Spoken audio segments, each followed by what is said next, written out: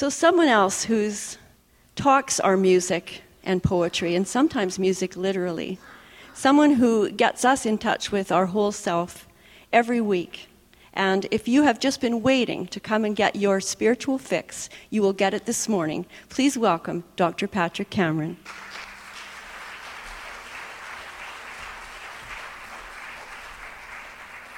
Oh, I do need that, that's right. Good morning. We have our hollyhock from our trash area behind. I figured it was the last hurrah for the hollyhock, so I took a piece. But don't tell Colleen who planted it that lives behind us. And we have our dahlias from our front yard. Laura and I decided to share them because we had an abundance of them, and there's more coming next week, as a matter of fact. So what I'd invite you to do is join me in a affirmative prayer. Right now we're going to sing a song, and if you'd like to, I know some of you are more comfortable standing as we do this, and if you are, please feel free to stand. If not, you can stay seated. In this very room, there's quite enough love for all the world, and in this very room, there's quite enough joy for all the world, and there's quite enough love and quite enough power to walk through our every fear. Oh, Spirit, one Spirit, is in this very room, in this very room, in this very room. So I invite you to join me in the opening of our hearts and our souls and our beings.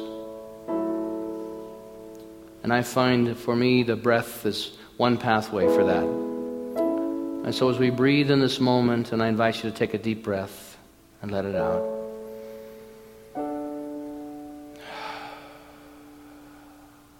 In the remembrance and the recognition of this one life, this one power for good, this one presence that is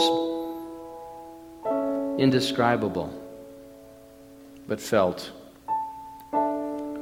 That life, that vibration is your life, my life. It is the presence of Spirit. And for each of us, it shows up in different ways, because for each of us, we listen differently, and we perceive differently, and we feel differently. But it is there always for us. And so we come together today in celebration and to stand in the grace and the humility, the forgiveness of ourselves and others, and any beliefs that we carry with us that restrict our participation and connection and listening deeply to that presence, whatever it is. It has no import here, for this perfect moment is the only moment. It is the eternal moment. It is this thought, this next thought, that is our most potent opportunity to shift and change and to think new. And so I just give thanks knowing that we are guided in the spaces between the notes of the music today, between the words that are spoken, where we are being informed and done unto and transformed.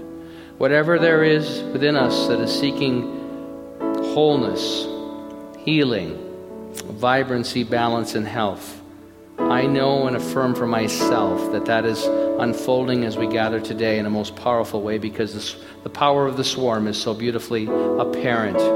Coming together where two or more are in agreement, it is done. And so what I offer myself to you this day is a yes to your greater good, a yes to your deep healing, a yes to the transformation of the conditions in your life based on that intention that you set and I set. And so as we come together in agreement of the highest and best expression of life, it is already done in the mind of the one, and the shifting and changing that must take place within my consciousness or your consciousness for that to be made manifest is happening right here and right now.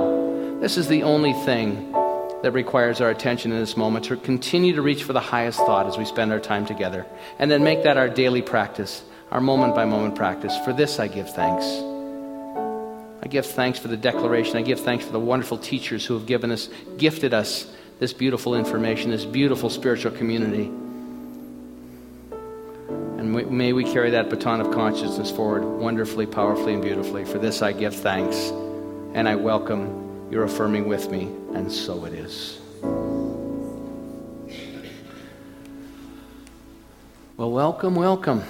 It's always so great to be here. It was fun last week for me to be here and sort of drink it all in when Reverend Dr. Christian Sorensen and Carl Anthony were with us. I'm going to invite someone up this morning to share with you a bit of her experience in the community. Because I think it's helpful for us to hear other stories. Because a lot of times we feel isolated. A lot of times we feel like we're on this path alone. And so I'm going to welcome Christine Madsen to come forward. This is Christine's second time today. She and her husband Dave have stayed behind to do this with us. And so I want to thank you so much for your willingness to be with us. And all my free hugs. Yes, and your free hugs. So what I wanted to ask you once again is just to talk about a little bit about what brought you to the community, how you found us, initially, geographically, how you found us. Because sometimes I'll ask people that, and they go, "Oh, I found it great." Okay. So that context of... Well, I was actually thinking about it after we talked about it this morning. I was talking to my mother-in-law before she left, and I've been looking for a center I think since I was a little kid, like probably 6 or 7, because I went to a church with a friend of mine who was Pentecostal. And then at university I went to another church and had different experiences, but I just never felt like I'd found home. So how I came across the center here was just talking. I told a friend that I was looking for something, and she told me about the place, and then I came, and right from week 1 I knew that I had finally come home. Beautiful. And so what has changed for you since you've come to the community that you've noticed in your life? Oh, Dr. Patrick.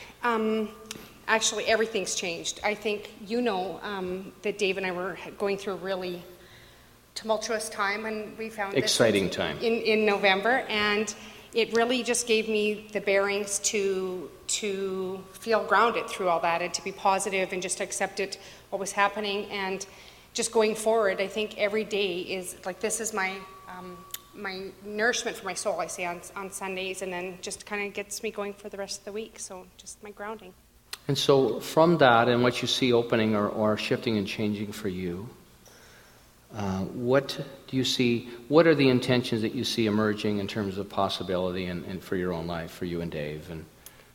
Well, it's endless possibilities, really, because I just think, we took the one little class, Prosperity Plus, and that was very enlightening, and it was kind of opened the doors to, I think, this whole community to me, because I think I just had a sense of community going to the class, afterwards. Then we went to the gala, and all of a sudden I just really felt like we belonged. We weren't just coming here every Sunday, but just the education that we got out of that class. So I guess going forward, I'm looking forward to more classes in the immediate future, and I can't imagine in 6 months how things have changed, what it's going to look like going forward. So thank you for that. Oh, you are most welcome. Thank you for sharing. Thank you.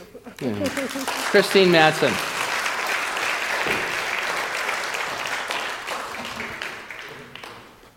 And once again, I just think it's important to share our story. Our community really is our story. And if lives are not being changed and enhanced in a meaningful way, then really we're missing our purpose.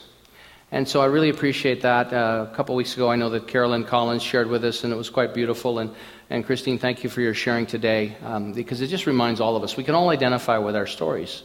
For us, we can become very locked into the race consciousness out there, the cultural conditioning, and the ideas that are expressed before us. And so I wanted to talk about two ideas today that I think can be beneficial in terms of insight and moving forward in practice. One is some ideas around meditation, and the other one is around the ideas of belief. And so the title of the talk today that I selected was based on a quote by Dr. Martin Luther King when he was incarcerated in the Birmingham jail during one of the marches. And he was placed there, and of course Dr. King was one of the movers and shakers of making a difference in the world around equality for people of color. And what he wrote as he was in the Birmingham jail was, he said, the church was not merely a thermometer that recorded the ideas and principles of popular opinion. It was a thermostat that transformed the mores of society. And so the title I selected today is Thermometer or Thermostat. In other words, when you and I show up somewhere, are we just simply absorbing the existing conditions? Are we reading the newspaper and saying, "Oh my gosh, this is just this is the conditions that exist," and feeling helpless in the face of that, or feeling like, well, there's nothing I can do? And so I believe that deep and powerful and meaningful spiritual practice is really about understanding who we are, because we're the thing itself. And none of us are stuck unless we believe we're stuck. The easy part of this is we only have one person to convince. You never hear me say, "Now go out and the lesson that I've given you, you go out and convert somebody." Stand in front of 7-Eleven for a few hours this week and hand out brochures and bring somebody back with you this week. See, we don't operate that way. Because I don't know about you, but I've got my hands full convincing myself of what it is that I would like to move into in a bigger way. And so we are, and the church, spiritual community is what he's referring to, has always been a touchstone. That the church for Dr. King was very, very important in his evolution and his standing tall in the face of a lot of people that said, we must get rid of this guy, which eventually did happen. Because he challenged the status quo so much. But he realized that to live in this state of inequality based on race was just an idea, a belief whose time had come to be transformed. And so he also talked about how important it was that not only to instigate and to enforce laws that would allow opportunity for people, because he realized that was not what it was about. It was really about shifting and changing people's hearts. The capacity to be together in love. And so that's still our challenge, as I see it, and as I read the current events. There's still a bias around this, even though now it's no longer institutionalized. The prejudice used to be institutionalized by laws. Now it's no longer institutionalized by laws, but it's still institutionalized by people's hearts.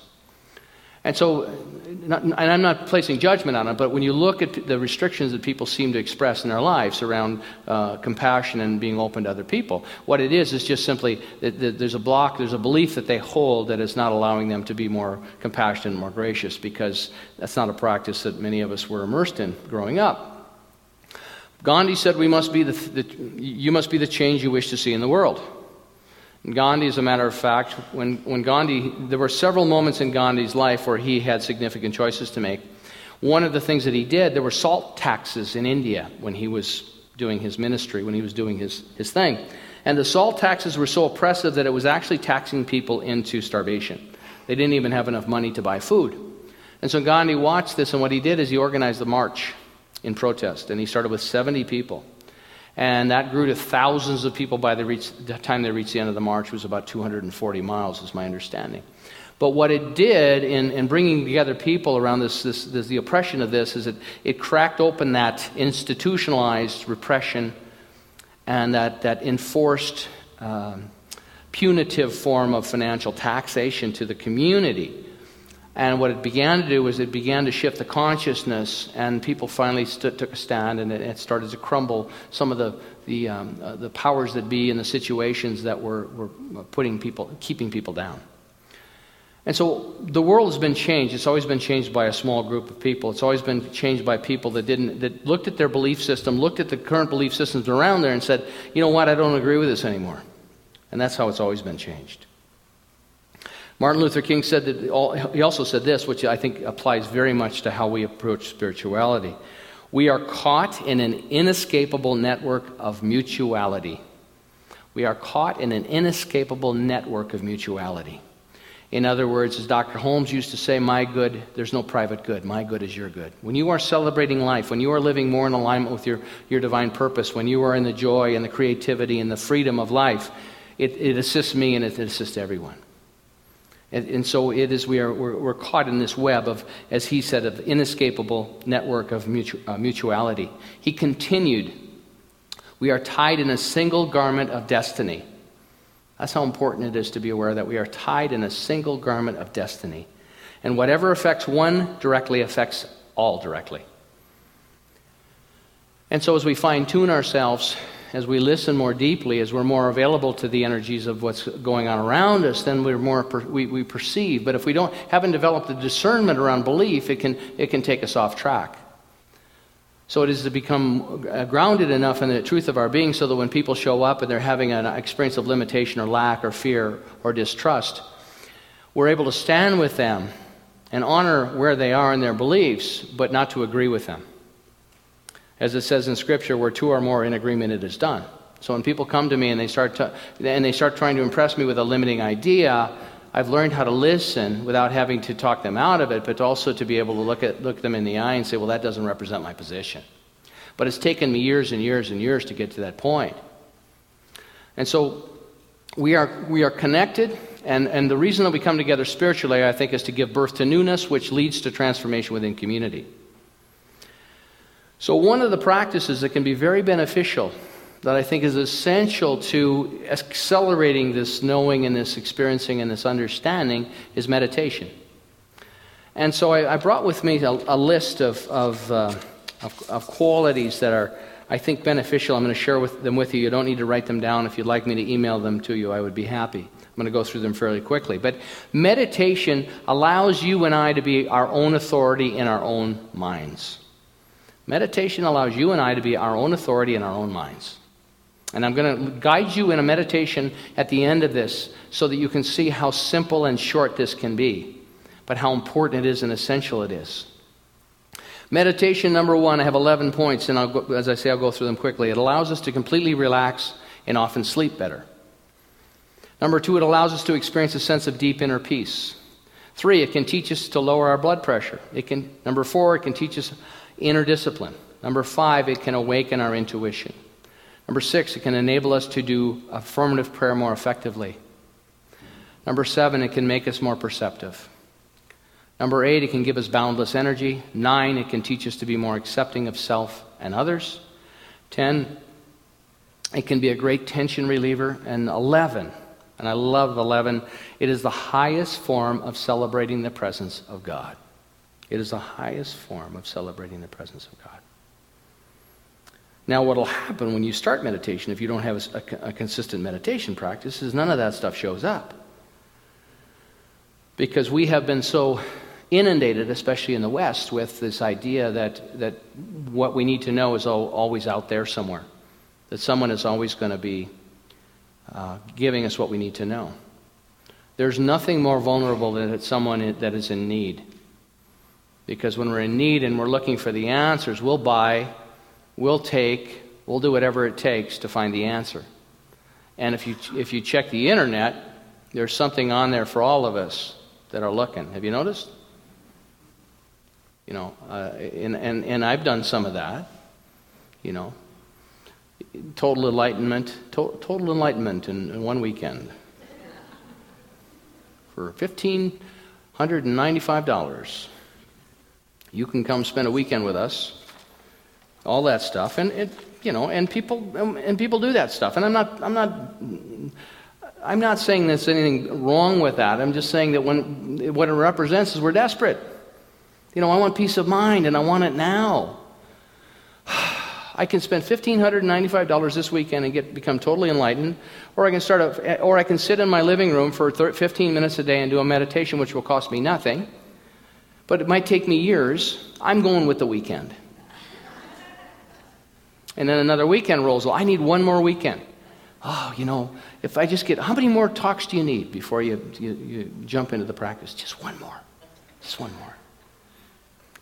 So, what happens with our beliefs? And I love this. I pulled this up because I thought this was so appropriate. List of beliefs, scientific beliefs that we used to hold that are no longer true. Because beliefs are just beliefs. It's all they are. And we react the way we react because we are always evaluating and judging. So as a kid, don't we say to our parents, what's that? And of course your parents will give you the definition of what that is. My dad would always not only tell you the name of what it was, but he'd always give you the editorial to explain why it was either good or bad. Which was never what I was asking. I just wanted a name, but he wanted to make sure that I understood that was either good or bad. So why do you and I respond the way we respond? to whatever it may be? And how can I change that response? Which I think is a very interesting question, because that's our opportunity, but a lot of people don't feel like that. A lot of people feel like, this is what I believe, and therefore this is what's true. Well, maybe, but I think what it is just a reflection of what you believe.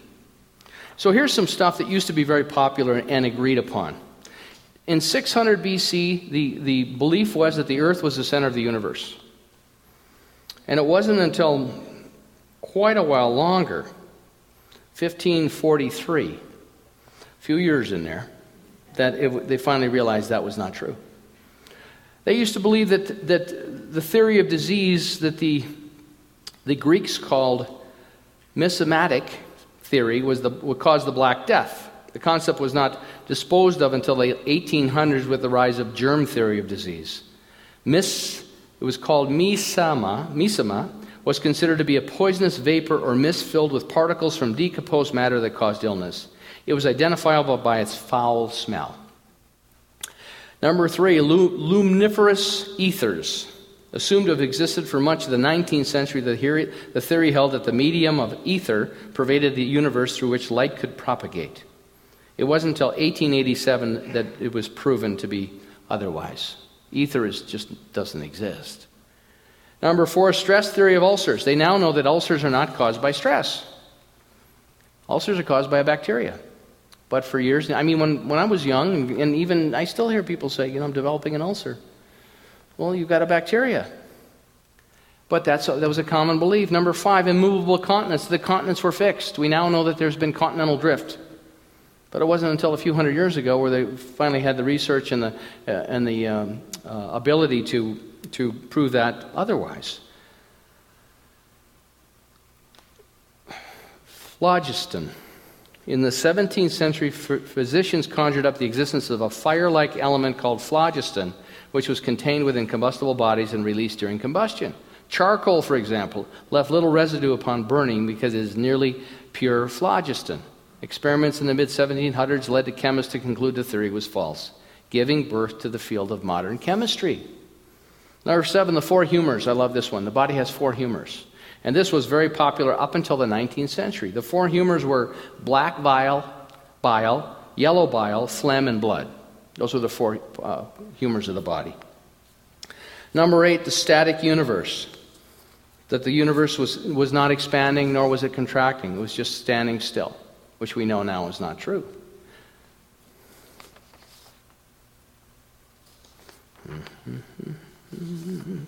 And then, of course, the world is flat, which people used to believe. And so it's just an example of how awareness and consciousness has evolved through science as well.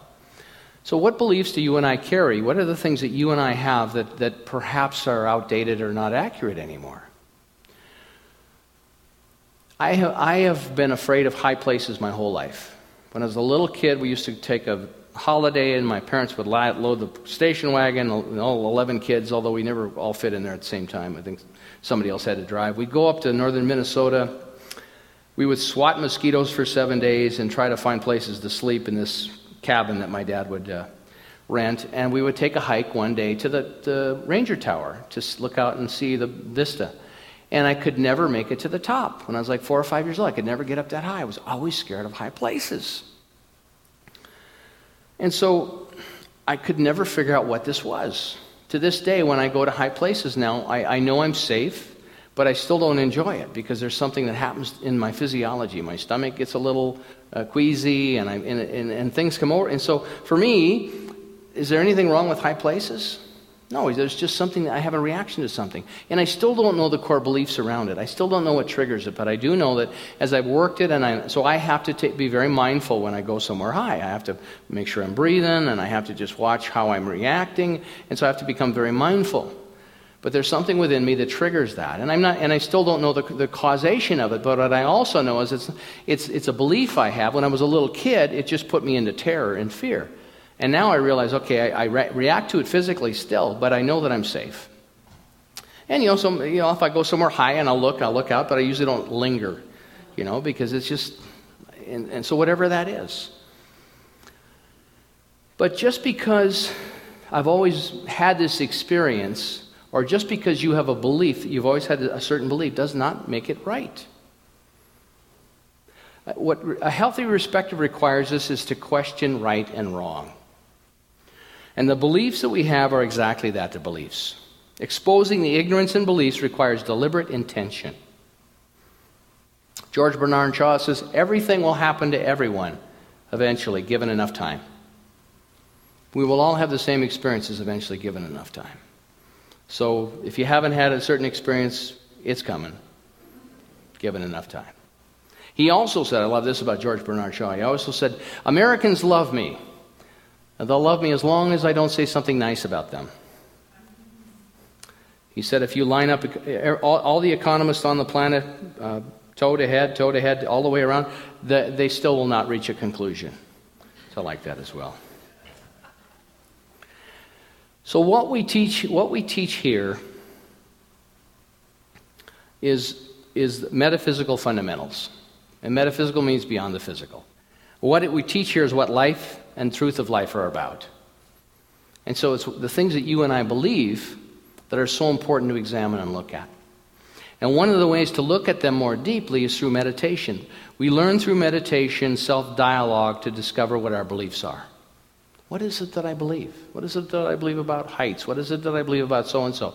You know, last week I had a meeting scheduled with someone, and I had a whole list of complaints. And so I realized that this wasn't about that person. This was about me. And what I realized is it wasn't about going and having a meeting with this person so that I could dump my junk on them. It was really about me understanding I had forgiveness work to do. And so I canceled the meeting because I didn't want to go there in that mindset. And then I went into my prayer chair and I did my forgiveness work around it. This has nothing to do with them. This has everything to do with you. And it was so freeing because it was the healthiest thing I could do. So I took responsibility for what my beliefs and my biases and my discernment and my judgments about this person were, and say, obviously this person is mirroring qualities within myself that I'm seeing in them. And so I get to do my work, and I thought, oh, thank God that I've had enough practice with this, and I've had enough opportunities with this to be able to have the discernment to realize I got to do some healing work around this, and the healing work is within myself. So what life is and what the truth of life. And the challenge with the world in terms of looking at it and looking at conditions and looking at people running all over the planet trying to make things better is that we're not taught to use our mental initiative. Dr. Holmes said we must learn how to live is to learn how to think. And so the meditation practice can be so powerful because it gives us an opportunity to listen and to see what's bubbling up in us, to see what we're reacting to. See, it's easy to look into the race thought. It's easy to look out into the world and see what the world is telling us we should be. You know, I mean, I'm always fascinated, and I have my tribes that I root for in sports teams. You know, I grew up being an athlete, and I have allegiances to certain teams. But my allegiances have shifted and changed over the years. If my team isn't the champion, it doesn't reflect on my self-worth. I'm no longer a fan, which is short for fanatic. I don't derive my sense of well-being because my team has won the championship. I love watching achievement. I love watching the participation. And it always makes me happier if my team does well. But if it doesn't do well, the agreement I have, they're just doing the best they can. And it's so much more fun. When I was in my early 20s, oh my gosh, you live and die with these guys. I just want to offer my compassion to those of you that are Eskimo fans and our fans. But this too will change, right? This too will change. I mean, part of the beauty of this, part of all of it is watching the consciousness and the ability and the coming together of a group that has an intention in mind that develops expertise. I mean, we're sort of that way here, aren't we? Developing the consciousness that would allow something greater to be expressed individually and collectively. It's the same thing. To walk out of here and say, oh, we haven't done this or we haven't done that, and so we're no good, and that's silly. It's to celebrate the process. It's to realize that it's in the developing of the consciousness. You know, I'm very big about the co-creation stuff, and someone came to me between services and wanted to know this whole thing about the releasing prayer, because in the releasing prayer, you identify the error belief and the behavior that goes along with it. And they said, well, why would you do this? Why would you claim my belief in lack? And why would you want to, and then the behavior with lack would be worry. So I release my belief in lack, I release my belief in worry, and I'm so grateful God is the abundance I am. He said, you know, I don't agree with that, saying those words. And I said, well, that's the problem. Because you want to go right to the affirmative prayer, but you don't want to look at the end. So I'm afraid of heights.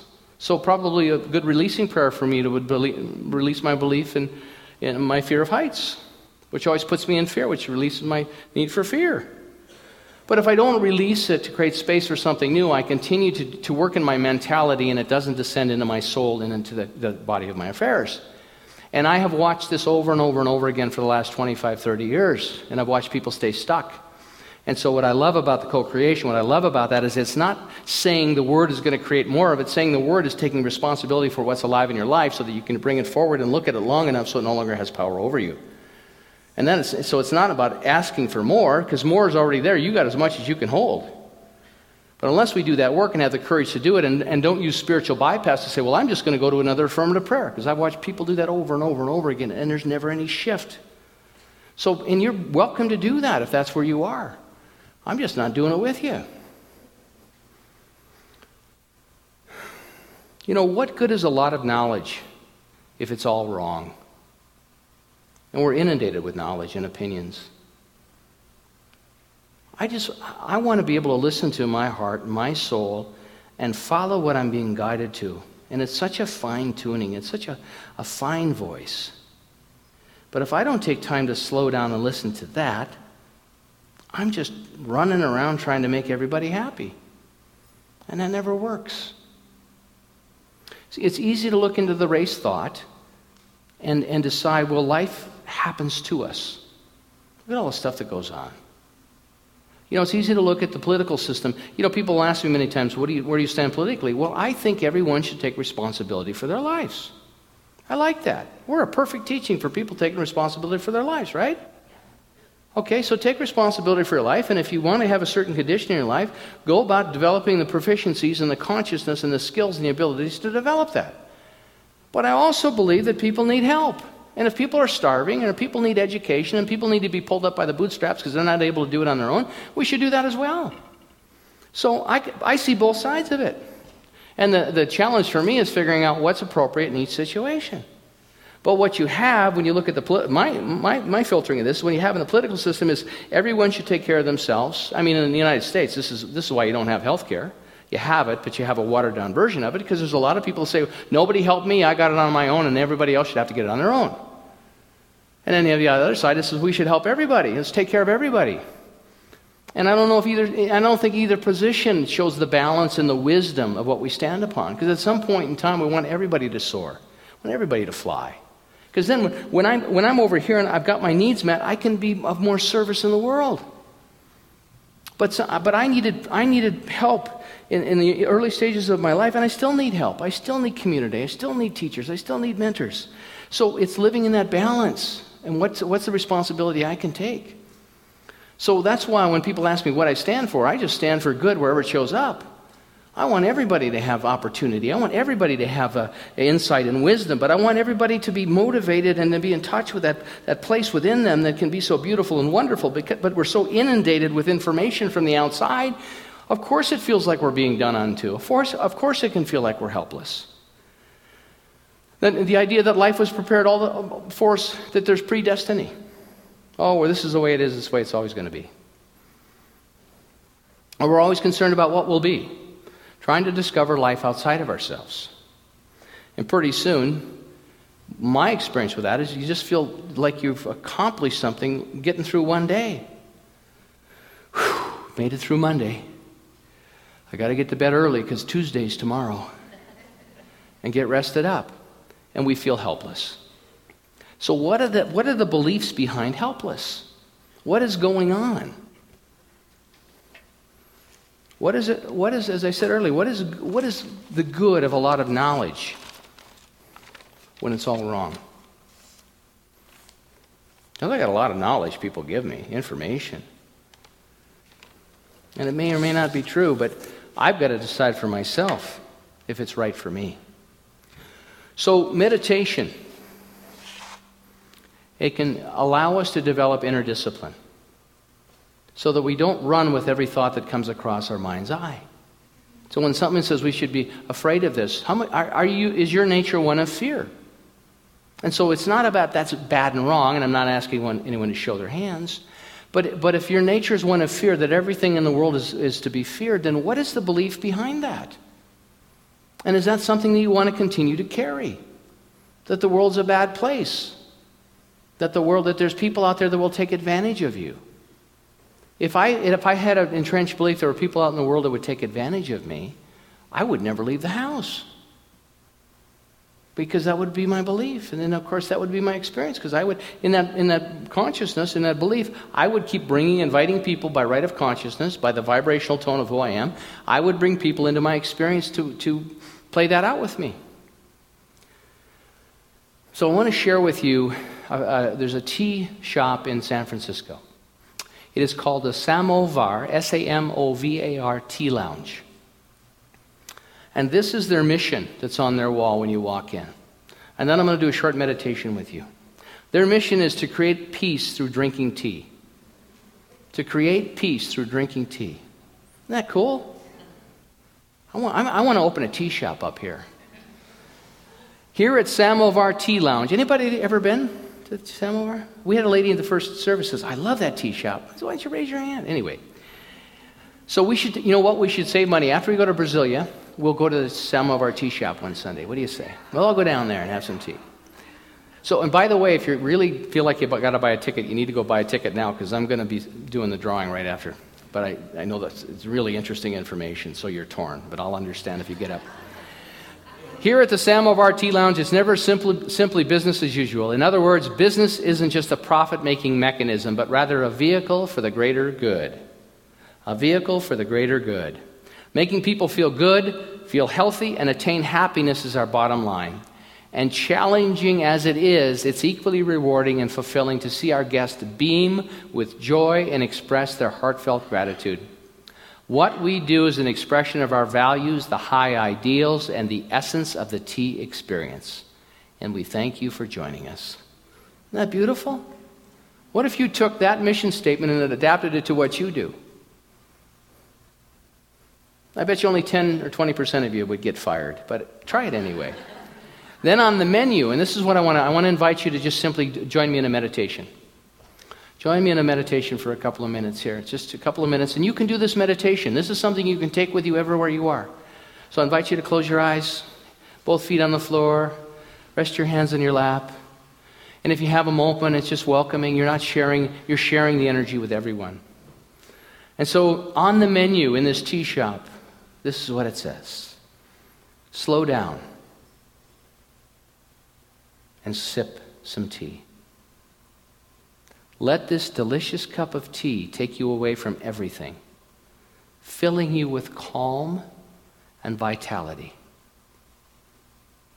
Let this infusion connect you to the farmer who handpicked the leaves, the Samavarian who brewed the pot, and to your breath in this moment. Listen to your heartbeat, and in your mind's eye, look around. Who do you care about? Who do you care about? And who cares about you? What else matters? Not much, actually. Can you slow down enough to see your life and touch the world and those people who love you? Can you slow down enough to see your life and touch the world and the people that love you?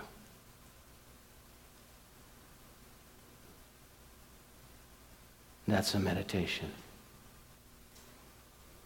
So when you're ready, please feel free to open your eyes.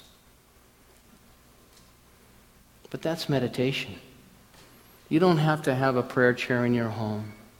But what if this week you tried it one time when you're out having a cup of coffee, or go somewhere and have a great cup of tea, or whatever it may be. Or maybe you are at home and you're sitting at your own table. But it's a beautiful practice. And you know what? When you're sitting there in the love, because what you're creating is that love of unconditional love for others and appreciation, they get it. It's not private, they get it. Dr. Martin Luther King said it, writing from the Birmingham jail. We are caught in an inescapable network of mutuality. So when you're thriving, when you're living in love despite the conditions and despite what the world's telling you, because all of us can love in this moment. Someone has loved us. Someone loves us. And we care about someone else. That's a meditation.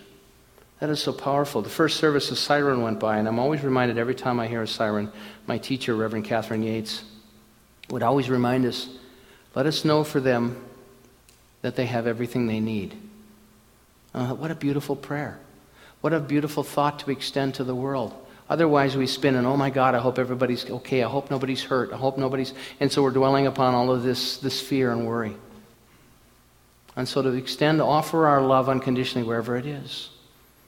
And do it. And so maybe your meditation practice is only 2 minutes a day and eventually becomes 4 minutes a day. Whatever it is. And I think we sell ourselves short how powerful and impactful that can be. Laura and I just moved to a new home, and we're right across a park. And we have I still feel like we're house sitting. It is such a lovely setting. And watch people go by on their bikes and and the skateboards and walk all day long. It's such a beautiful meditation.